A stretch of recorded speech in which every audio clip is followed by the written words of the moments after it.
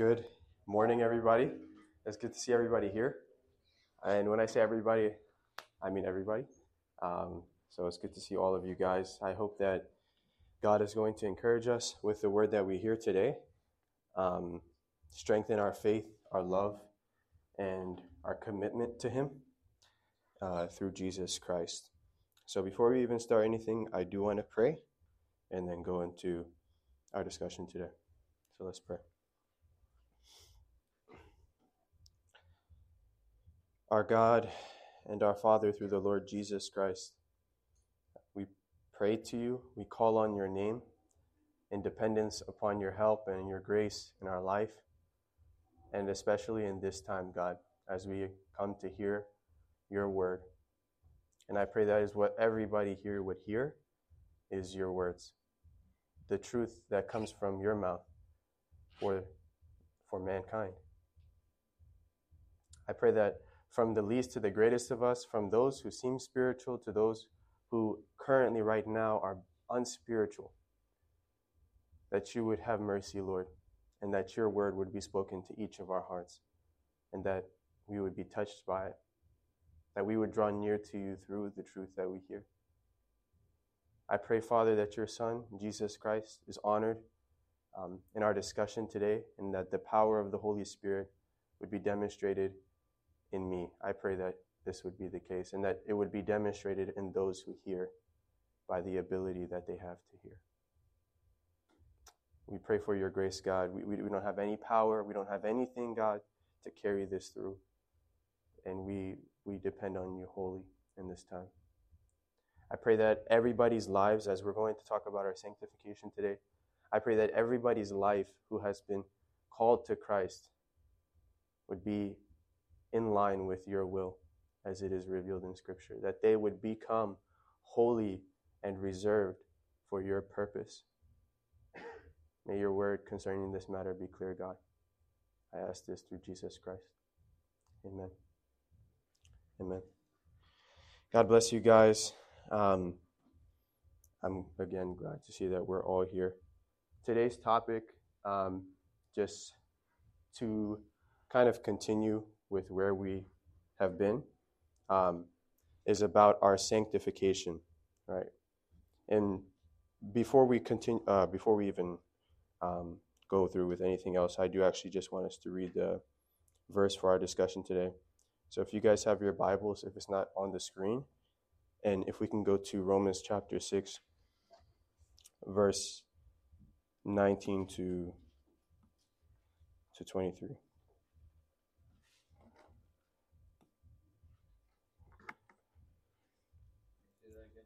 Romans chapter 6, verse 19 to 23.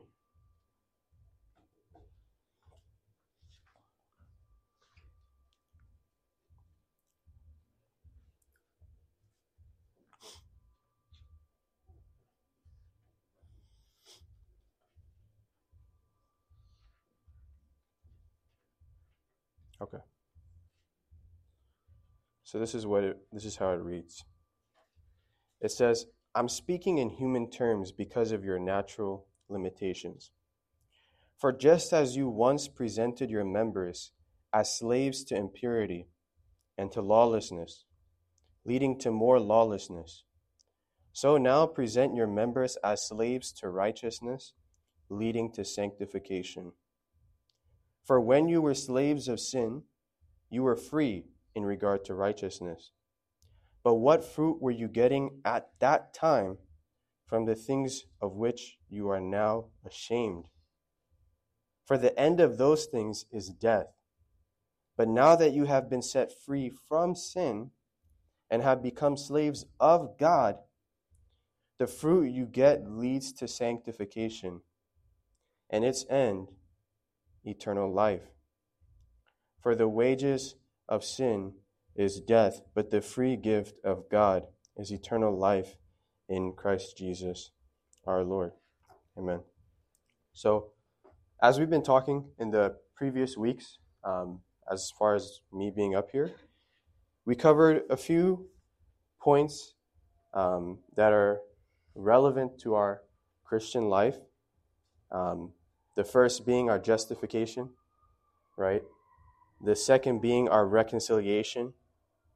The third being our adoption. And today we're going to cover the matter of our sanctification, right?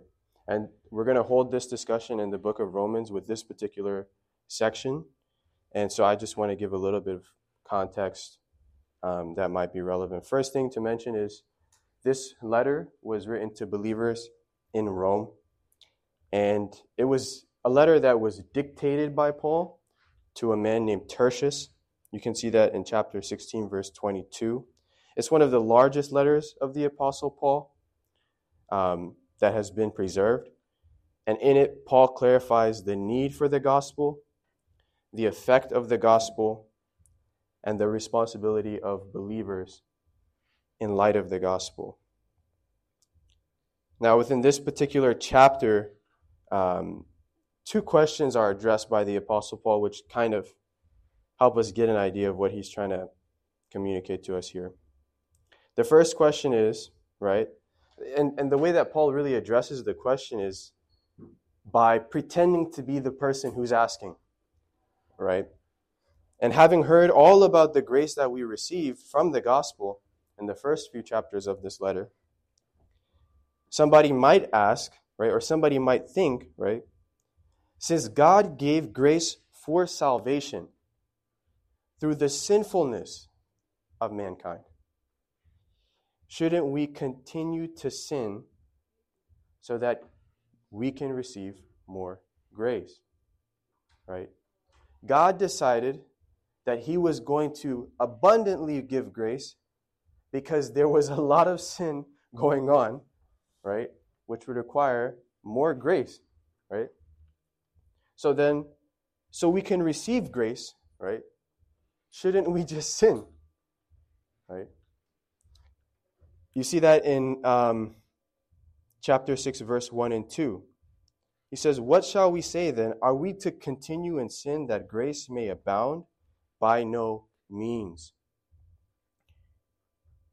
How can we who died to sin still live in it?"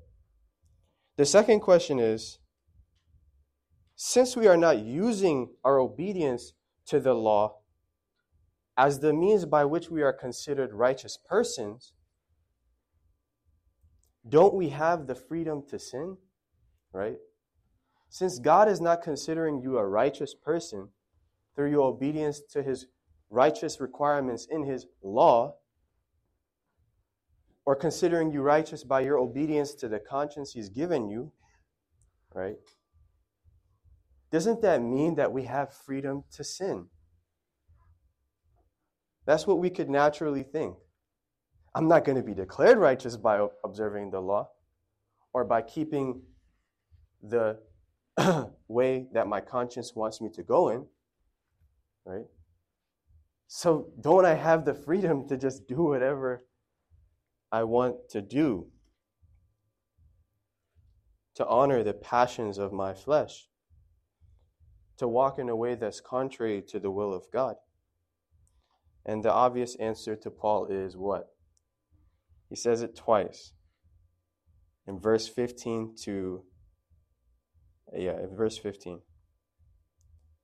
What then, are we to sin because we are not under law but under grace? By no means. Right? Rather, as he says in both this letter and another letter to the believers in Ephesus,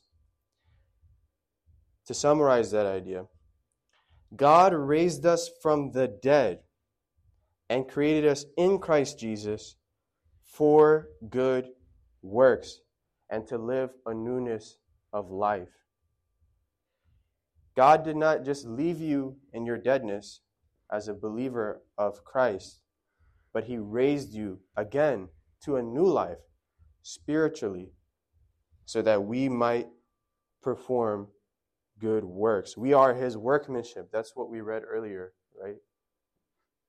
We are the craft of, we are what God has created to demonstrate his glory. And we do that by good works. We were saved onto good works, right? Having once been God's enemies, so that we might bear fruit for God through Jesus Christ. This is our purpose. This is the end to which we have been created again in Christ Jesus. It can be very comfortable to just live under the reality that you've been justified, right? That you've been reconciled to God, that you've been adopted by God. It can be very easy to just get comfortable there, right?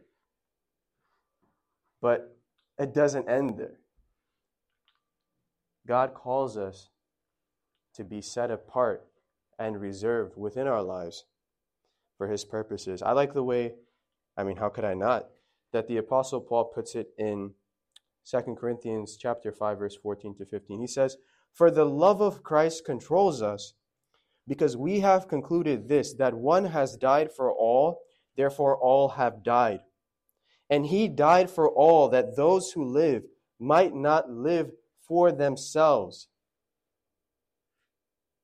but for Him who for their sake died and was raised." So now that we've kind of covered the spirit of this section of Paul's letter, let's actually look at these verses. So I want us to keep our eyes in this particular chapter and in this few verses here. Okay, verses 19 to 23.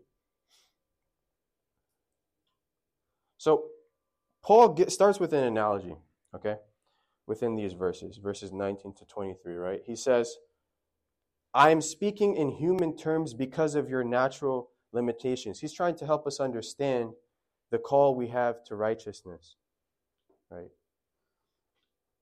And the first thing he starts with is an assumption that we were all at one time slaves of sin.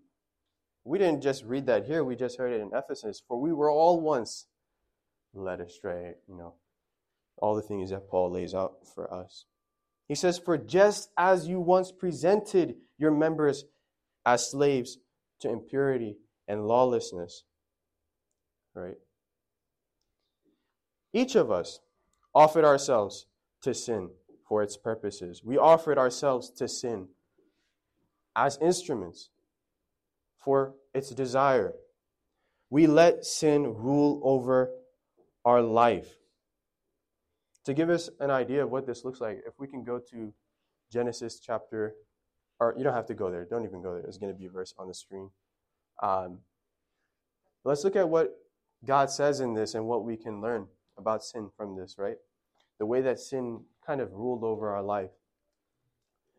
It says, "The Lord said to Cain, 'Why are you angry? And why has your face fallen? If you do well, will you not be accepted? And if you do not do well, sin is crouching at the door. Its desire is contrary to you, but you must rule over it.'" This is the call we had from the beginning, is to rule over sin. Sin is personified. It's like made to be somebody, right? But the problem is what? We didn't rule over sin. Sin ruled over us. And I have a fear that some of us here are still dominated and ruled and under the influence of sin. And if any of us think we're, exempt from this, especially some of those of us who are young, it might be easier to see as we get a little bit older. When we lie to friends, when we live lying to friends and family, when we're disobedient to our parents, when we begrudgingly desire that which belongs to somebody else, when we're bitter, right? Controlled by a grudge, When we bully others, in the church you might not get away with it. Because the older people are going to be like, what are you even doing? Right? When you slander others, I'm not talking about joking, right? You're like, look at that man. No, I'm not talking about that. Slander, when you have beef, unsettled beef in your heart with somebody. When you're stubborn and you're not willing to listen. When you're selfish and greedy, you have sinned. This is sin. It may be common in your life, but that doesn't change the fact that objectively, that is sin. So we're all ruled by that.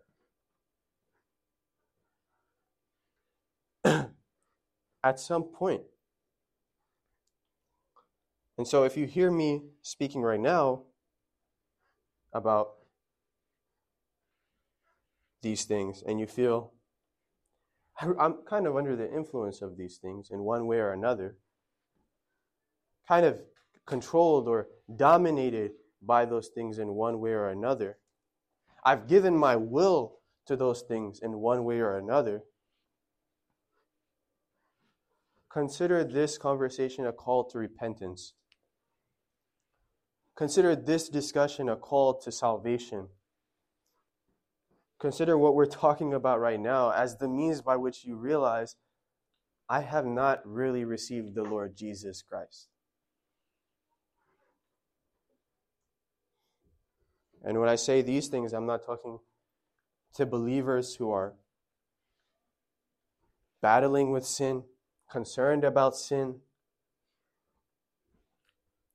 who fear God, who want to honor Him by putting away evil, who are struggling against their desire.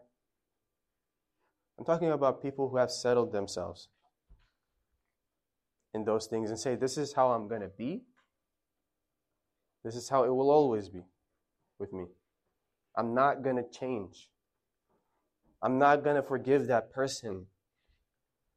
I'm not going to treat that person with respect. I'm not going to begin to obey my parents. I'm not going to stop lying when it suits, when it's in my best interest. I'm not going to stop. Well, to inform you, you're a slave of sin at that point.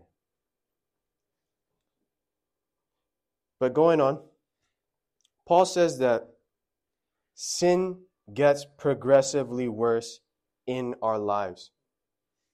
Right? That's the nature of sin. It hardens the heart. He says, you once presented your members as slaves to impurity and to lawlessness, leading to what? Leading to more lawlessness. It's like doing a particular evil for the first time.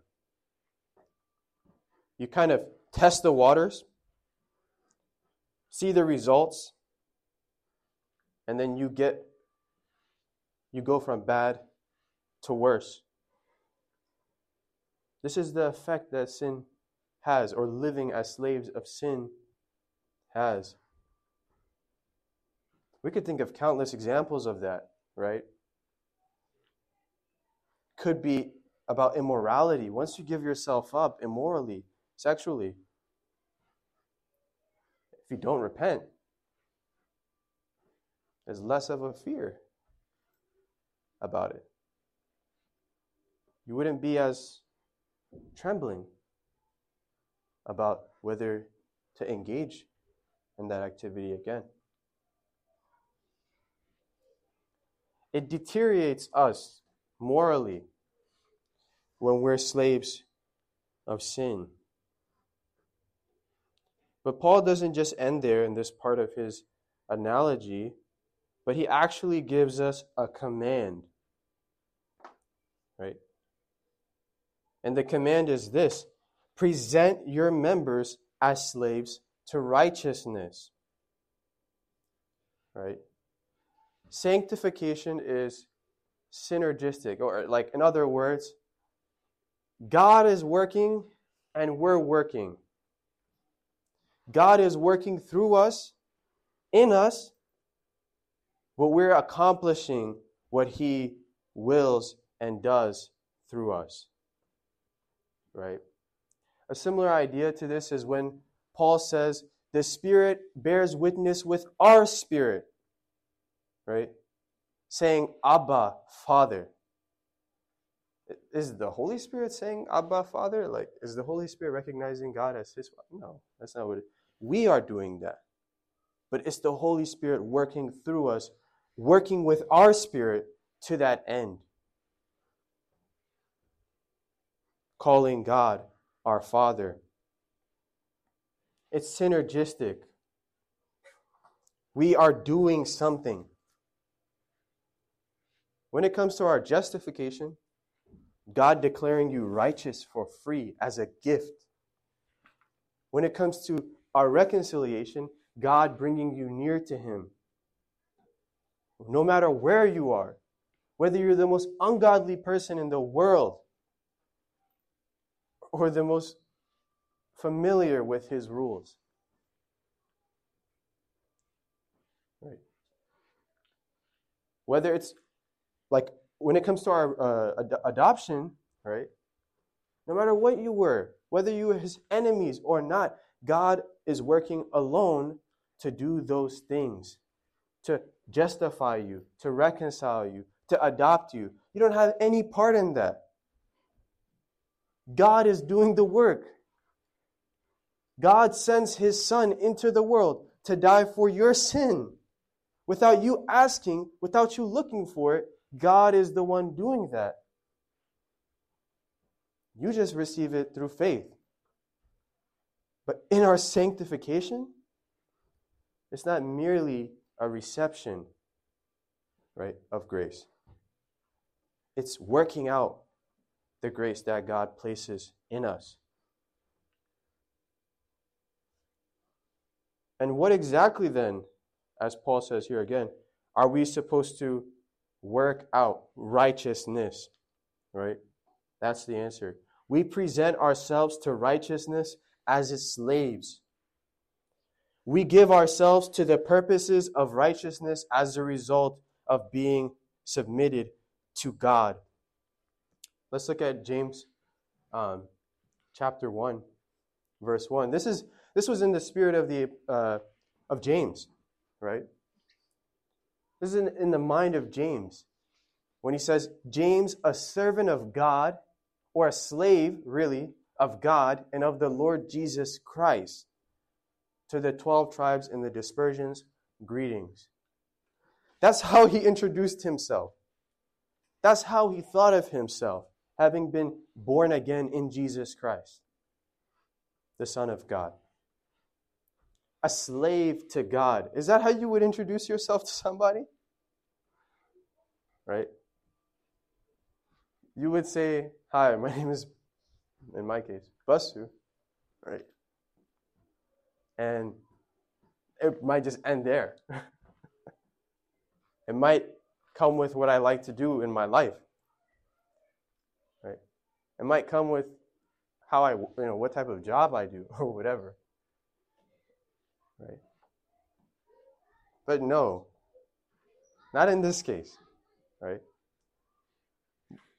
James seems to be, at least in this particular portion of Scripture, consumed with that idea. He's a slave of God and of the Lord Jesus Christ.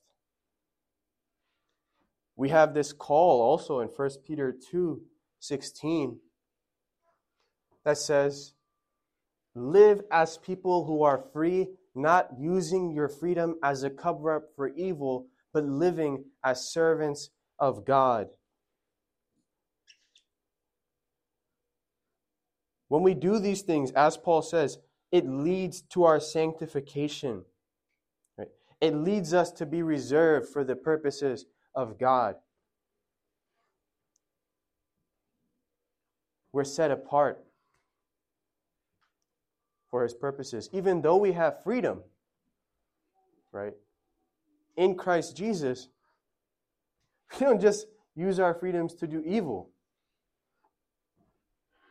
But we submit ourselves to what? To the purposes of God. If we submit ourselves to God, that's what we submit to, is His purposes, what He wants, right?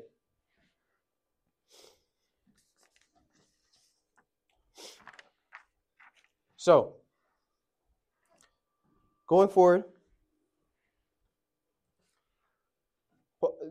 Paul says something rather simple, but I do want to make mention of it. Right. In verse 20, he says, "For when you were slaves of sin, you were free in regard to righteousness." You were free, right? When you were a slave of sin, when you were, past tense, that means something's changed for those who are in Christ, right? When you were a slave of sin, you did not have any commitment to the service of righteousness. You did what you wanted under the influence of sin. You were your own Lord, which, relative to this context, right, we could say is the sin of sins. You did what you wanted. You did what you pleased, according to what your mind desired, according to what your body desired. You did that. And if you're still doing that, as a slave, not as a struggler, not as someone fighting, if you're still doing that, please hear this, not as your experience in Christ, something that you are still in. A slave to sin, which we're going to see is not good for you in this life or in the next. But for those of us who have acknowledged the Lord Jesus Christ, received the grace of God, have been born again, regenerated, we once, when we were slaves of sin, were free in regard to righteousness. Again, we didn't commit ourselves to those things which righteousness calls us to. We didn't think to ourselves like, when I do this, am I going to displease God? When I do this, am I going to dishonor God? When I do this, like, is this going to be in any way wrong in His sight? We were free in regard to righteousness. Then Paul draws a contrast in the next verse, right? Which says, "But what fruit were you getting at that time from the things of which you are now ashamed?" Right? The deeds you once lived in as a slave to sin,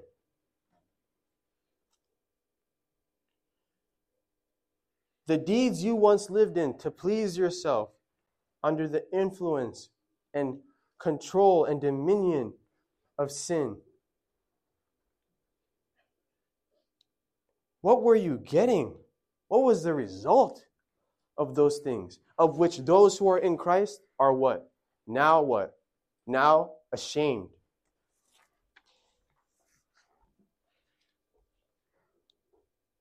What were you getting from lying?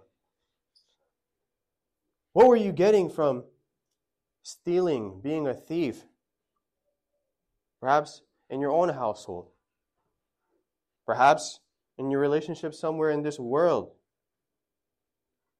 What were you getting from being greedy? From having hatred and gossip and immorality within yourselves? What were you getting? Broken relationships? cold-hearted,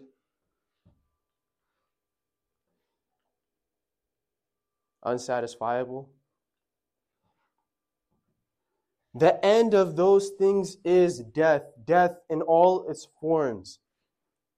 Paul might have a particular concern here with eternal death, but nevertheless, Scripture is clear, and I think it's going to be relevant to make this point now, that when we are slaves of sin, what we get out of that slavery is death in every kind of form. Spiritually, we're deteriorated, right? We're degraded. We look at people in their eyes and lie straight to their face. And we don't even flinch or blush. Look at the righteous. When they lie, they can't help but struggle in their lie. They move their lips funny and they're like, right?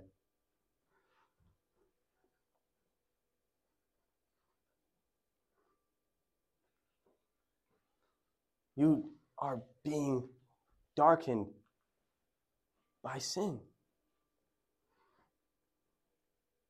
We see death temporarily, right? In this life, we just die. I wasn't born with a beard. It's coming with my age. I wasn't born with a lot of things now that I have, right? But I wasn't born with those things. I'm getting older, and I'm going to die one day because I have sinned. Right? That's just the assurance that God gives to mankind. If you sin against me, you'll die. Right? And then eternally. Right? Eternally, you will perish. And we'll look at that more in the next few verses. So Paul draws another contrast. He introduces another contrast, right? And that is the contrast between the results of being a slave to sin and a slave to righteousness. We saw what the result of being a slave to sin was. You don't get anything good out of it, by the way. Right? Besides temporary, temporary satisfaction from however you intend to preserve yourself through sin. Right? Like we said, whether it be lying and escaping the situation that you just lied yourself through. Right? You're like, oh yes, I get what I want. Right? My parents can leave me alone because I just told them some nonsense. Right? I made up a story. Or sexually immoral conduct. That gratification that you get. It's there. It's gone. What were you getting out of those things? Nothing good. You were getting death, right? But now that you have been set free from sin and have become slaves of God, what?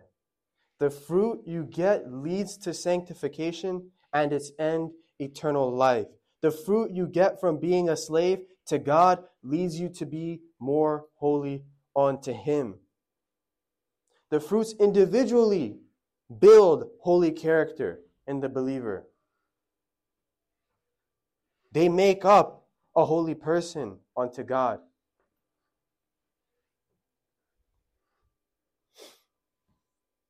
This is the result of committing ourselves to God's will,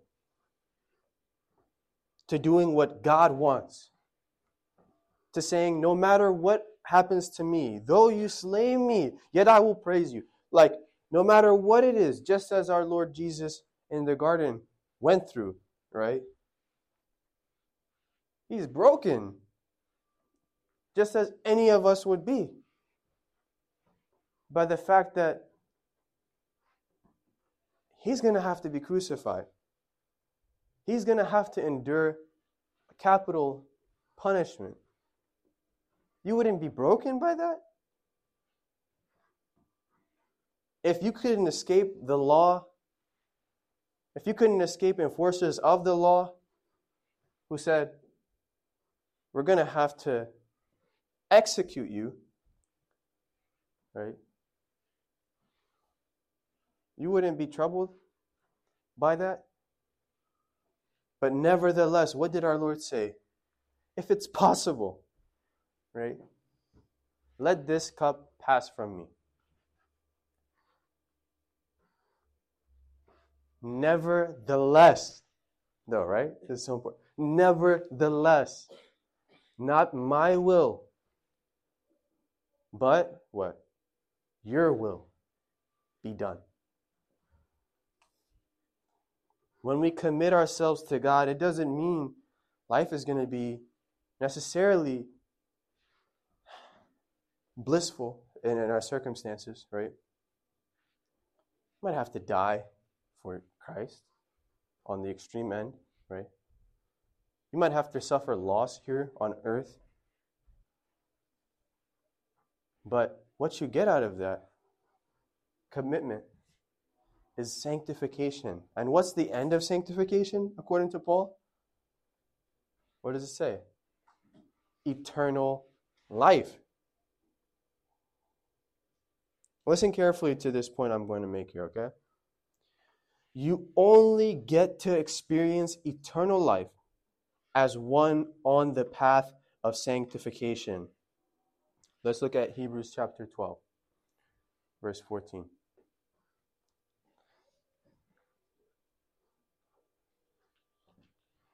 It's on the screen if anybody just wants to keep from flipping. It says, strive for peace with everyone and for the holiness. What? Without which no one will see the Lord. If you're not being sanctified, you will not see God. If you're not being made holy, you will not see God.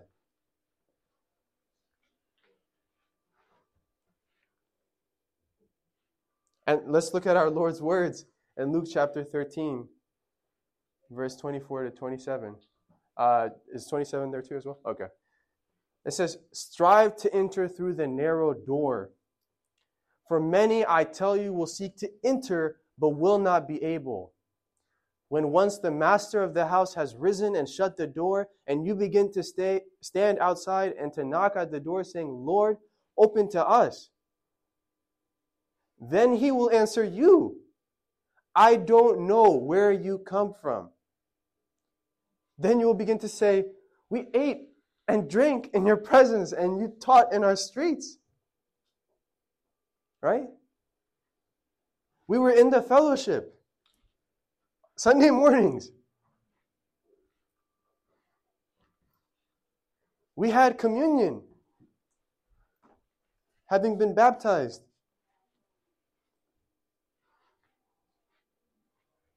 We heard the word of God preached to us. We heard about your love and all this stuff, about your ways.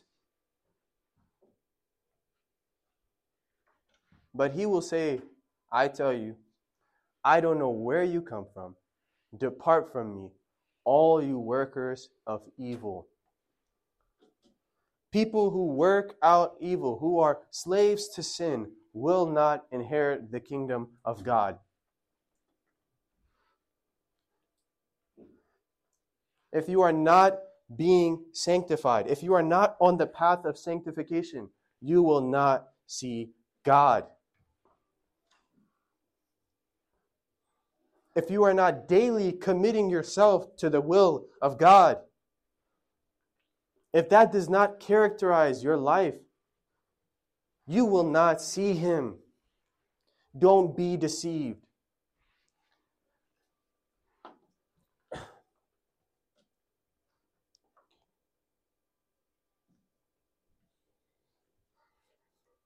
You'll come to heaven.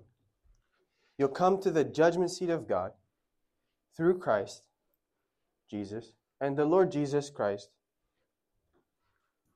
the judge of all the earth, will tell you, "Depart from me, all you workers of iniquity, all you workers of evil, all you workers of lawlessness, all you people who reject the will of God for your lives, who committed yourself to your own pleasure and your own passions, who were slaves of sin, when you should have been a slave to God, when you should have repented and followed me."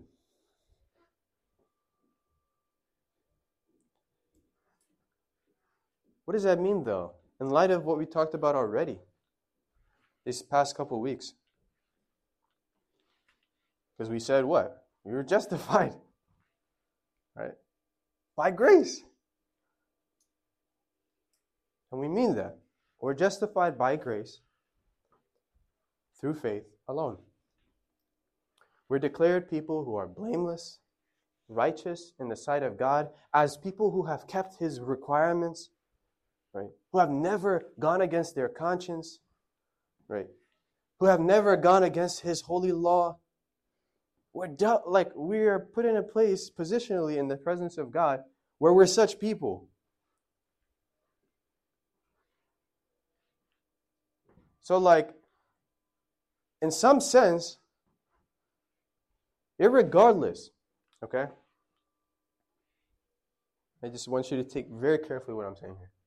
Irregardless of how you live, if you sinned, and that's probably a better way to put that, in Christ Jesus, this is not a position you all of a sudden lose. You will continue to be people who are marked as blameless, as justified, as forgiven.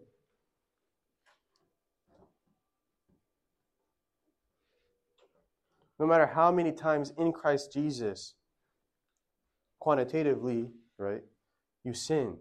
It's not like after 1,000 sins, right, you're not justified anymore. If that was the case, if there was some point in time where you, after some sins, right, you just lost your right standing with God, you would have lost that right after you converted. A week, give it a week, right?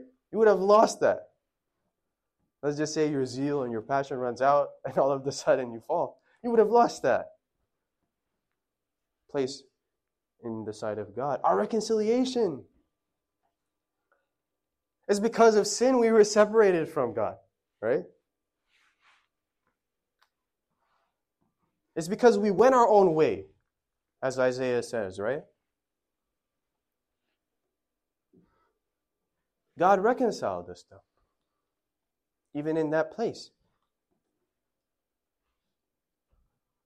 But if it was that after some amount of sins, right, we would have lost our reconciliation, right? We would have lost it a week later. And Christ would have to die again. Or we would have to continually receive Him as our Savior.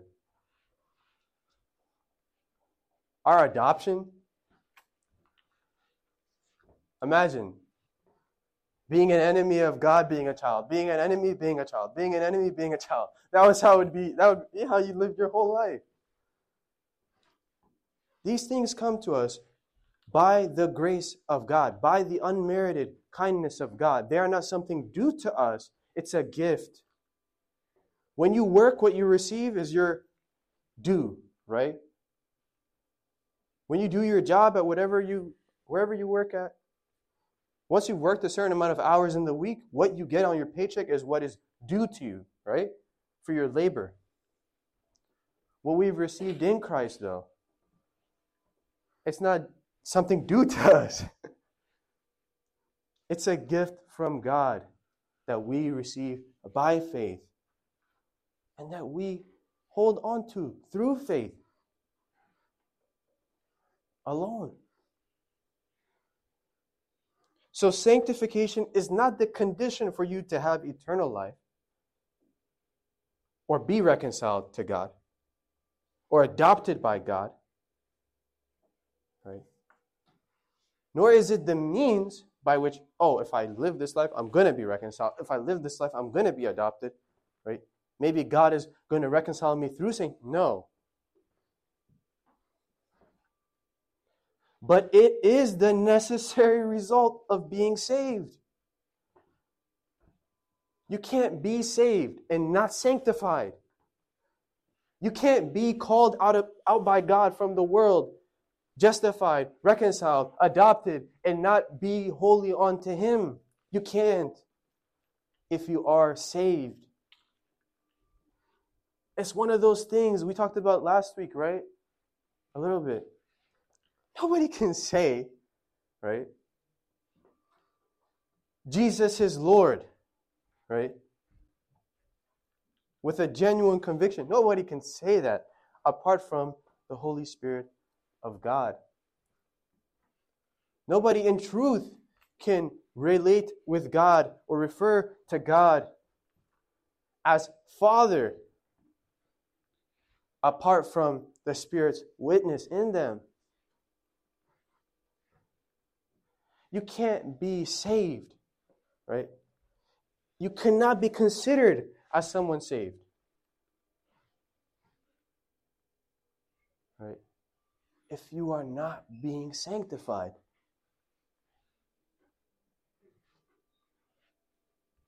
Could there be a season of your life where you're discouraged? Where because of sin, you backslide? Yeah. Even as a disciple of the Lord. Yes. But don't take that as your get out of jail free card or the rest for your conscience if you are living in sin. Do not take that as the thing to give you comfort when you are living in rebellion, when you don't care about what God thinks.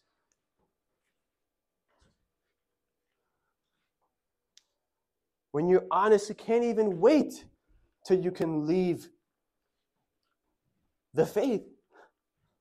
When you can start doing what you want to do.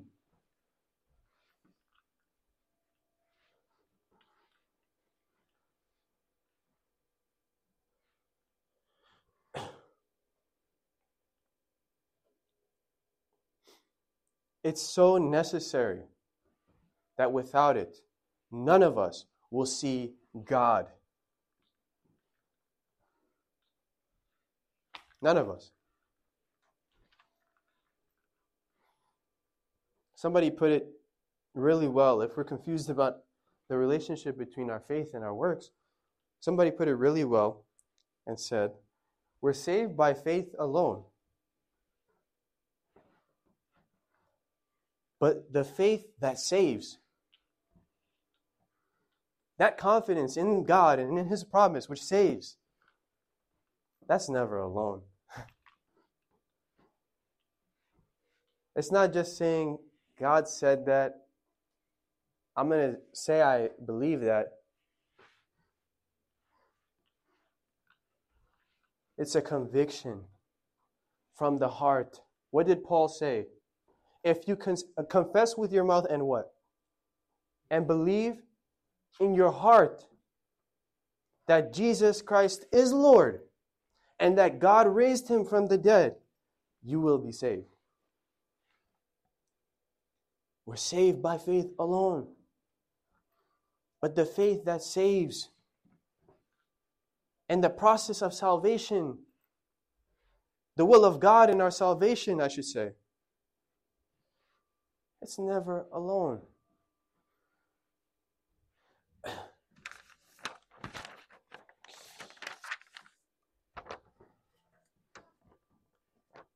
And so Paul really summarizes his point here, right, in verse 23, when he says, For the wages of sin is death. But the free gift of God is eternal life in Christ Jesus our Lord. Right? Eternal life is a gift that comes by trusting in Jesus Christ as the only Savior among mankind. As trusting in Him as the one who saves me by His death on my behalf for my sin. As trusting in Him as the one who by His resurrection has secured my future expectation of eternal life. By trusting in Him as your Lord.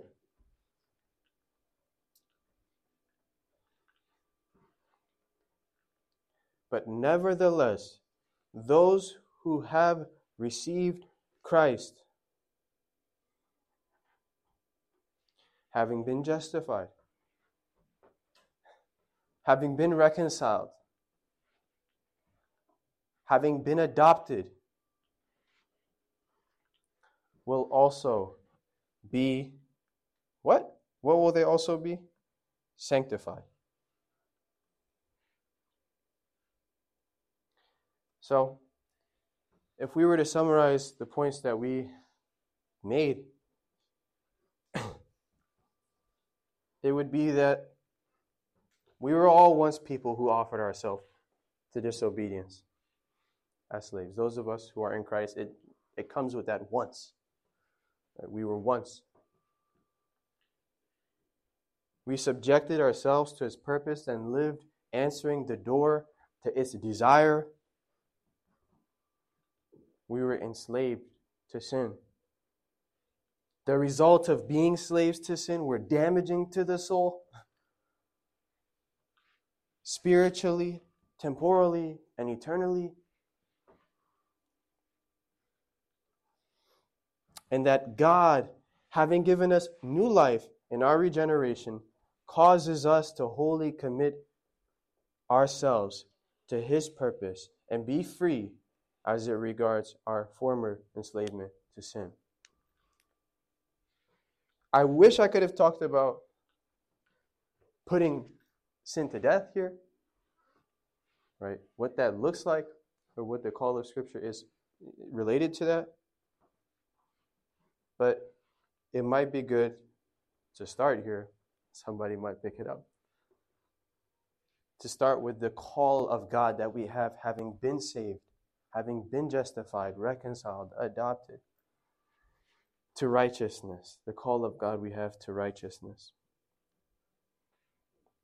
So this is a necessary part of our experience in salvation.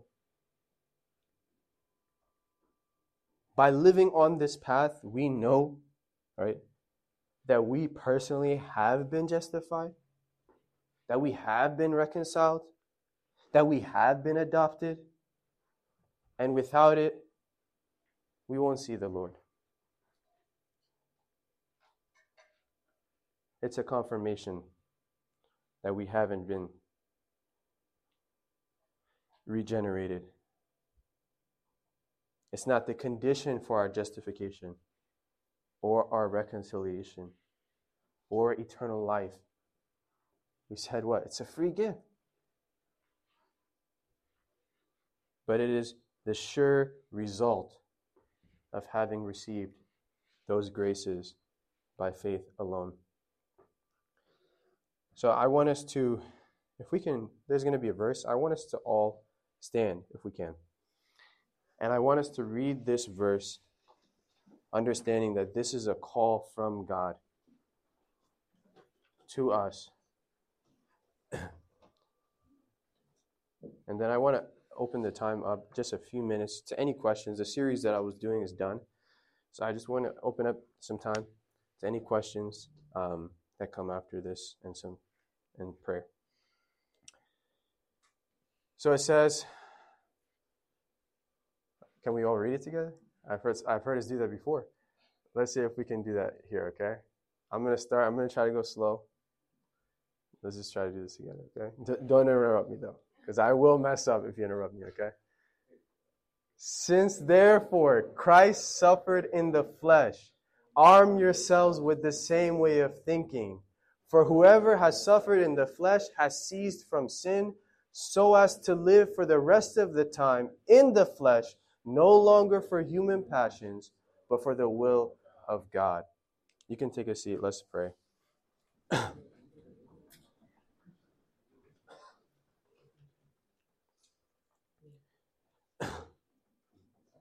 Our God and our Father, through our Lord Jesus Christ, we come to you in faith that He has saved us, that He has been the cause of our justification, our reconciliation to you, and our adoption to you as children. That through His death and resurrection, we have, by faith, eternal life. We come to you in that conviction, God. We believe that that is the acceptable place to stand according to you, based on the scriptures we've received.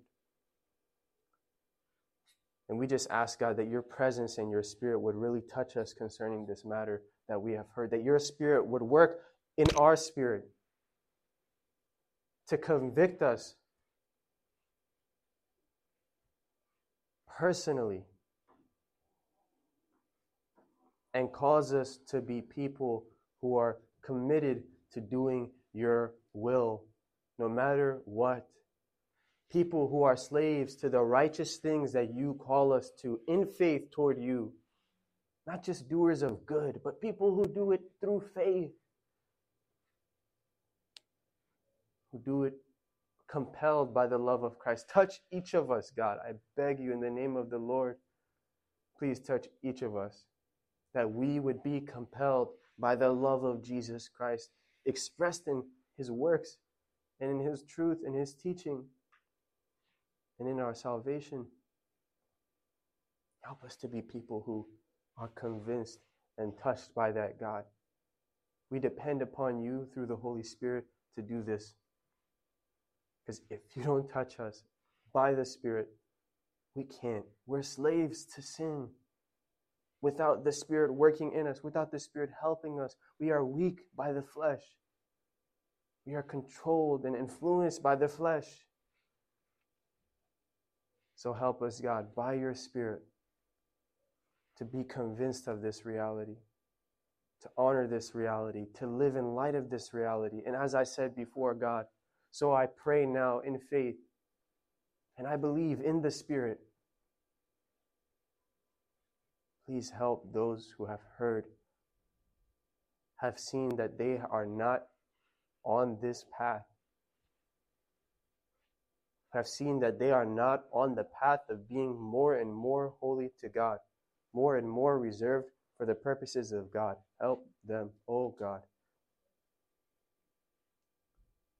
to know if that is where they are settled and unrepentant, to know that they have not known you or the Lord Jesus Christ. That they have to repent, that they have to forsake their way, and they have to turn to you through Jesus Christ for salvation, which comes by your kindness through faith alone, which sanctifies us, which causes us by your Spirit to be holy unto you, new creatures. Touch us each here, and those of us who have received the Lord Jesus Christ, who believe that we are walking with the Lord and trusting in the Lord, even though our lives may not be spiritually perfect or excellent yet. Help those of us who have put our trust in the Lord and are looking to honor the Lord and please the Lord to do so more and more with greater conviction, with greater passion, with greater love for your light to shine through us in this world and in the church. We pray to you, God, that you would do this. We commit ourselves to your will, as the scripture has said. I just pray that your will would be done in our lives, that we wouldn't do anything apart from your will, that we would not be content living outside of your will, but take great joy in living according to your will. I ask all of this, thanking you again, God, for the grace given to me, and I pray the grace that was given to those who hear. I ask all this in Jesus' name. Amen. Amen. So, just a few minutes while I'm up here. Is there any questions related to the things that we have discussed? There's no microphone, so you're going to have to speak up. I can't hear. Yeah. Hi. I just want to say God bless you. Amen. For allowing yourself to be a vessel. Amen. And for giving us the word. Amen. I just had a quick question. Yeah. When you said if you're not on the path of sanctification, yeah, you will not see God. Yeah.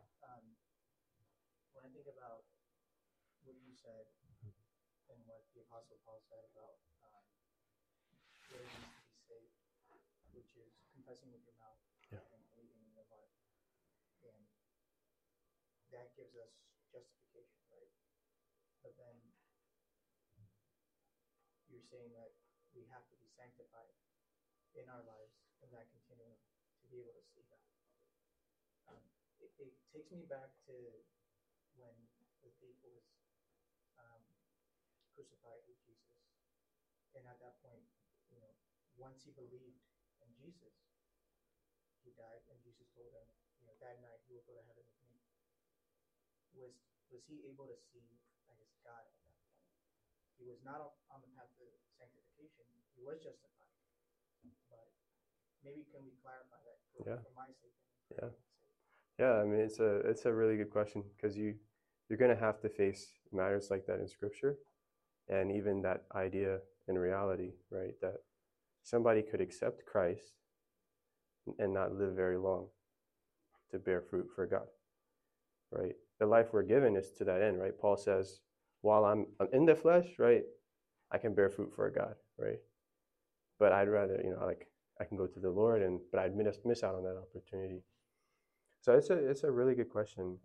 It comes back to the point that I made, right? It's not a condition of salvation, but it's the necessary result of salvation. If you're given enough time, that's what comes with it. As soon as you really repent, that's the road you enter, right? I mean, think about some of the deeds in the book of Acts where people who were pagan repented. Some were magicians and all these other things that were forbidden according to God's will. And what did they do? Like, upon repentance, they got their stuff and they burned it, right? So was burning it their salvation? No. But it's the fruit of salvation. It's what has to come according to the purpose of God in our salvation, right? For us to really, truly consider ourselves saved. We're not saved by it, but it is the result of salvation that has to follow. It's like if you're justified, you're going to be reconciled too, right? And if you're going to be adopted too, right? And if you're all those things, you're going to go to heaven, right? It's like what comes with it. And you can't say, I'm going to have this without this. It's going to come with the package, I guess, if we could put it that way, of God's salvation. So it's not a condition, but it follows. It has to, for that salvation to be real, if you're given enough time, it has to follow. So, yeah. Kind of like what he said about, because I was thinking about, how they say faith without works is dead. Yeah. So it's kind of similar to what he was talking about with the thief who was on the cross. Like, he had faith, he gained faith right before he died, but he didn't do anything. Obviously, we learned about today, it's through the grace of God, right?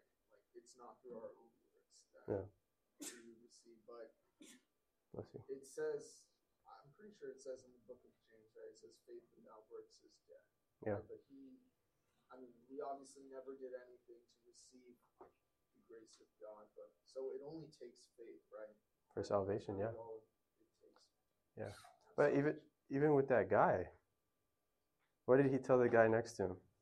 He said, modern vernacular, right? Keep quiet. Right. Right. Right? I could have said something else, but keep quiet. Right? How was his faith expressed there? He's like, this man is innocent, right? We deserve to be here. This man's innocent. There's no salvation where you're like, I hate God, I don't love God, I'm not going to follow God, but I'm saved. Right? Salvation doesn't exist in that person. They haven't received it. Right? But God touched that man's heart, right? Put faith in him, right? Which saved him, right? And that faith was expressed by telling the guy and expressing his conviction of the innocence of Jesus Christ.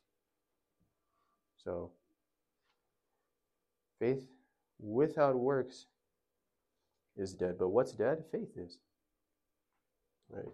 That's the concern. That's the means by which God saves through Jesus Christ, right? It's by faith and faith alone in his promise. That's what he did with Abraham. That's the last point I'll make. He did it with Abraham. Told Abraham, right, a particular promise. Abraham believed, and in the following verses, what does it say? Abraham believed God, and it was counted to him as righteousness. He also proved his faith, right? Exactly. Attempting to kill his son. Yep, that's a demonstration.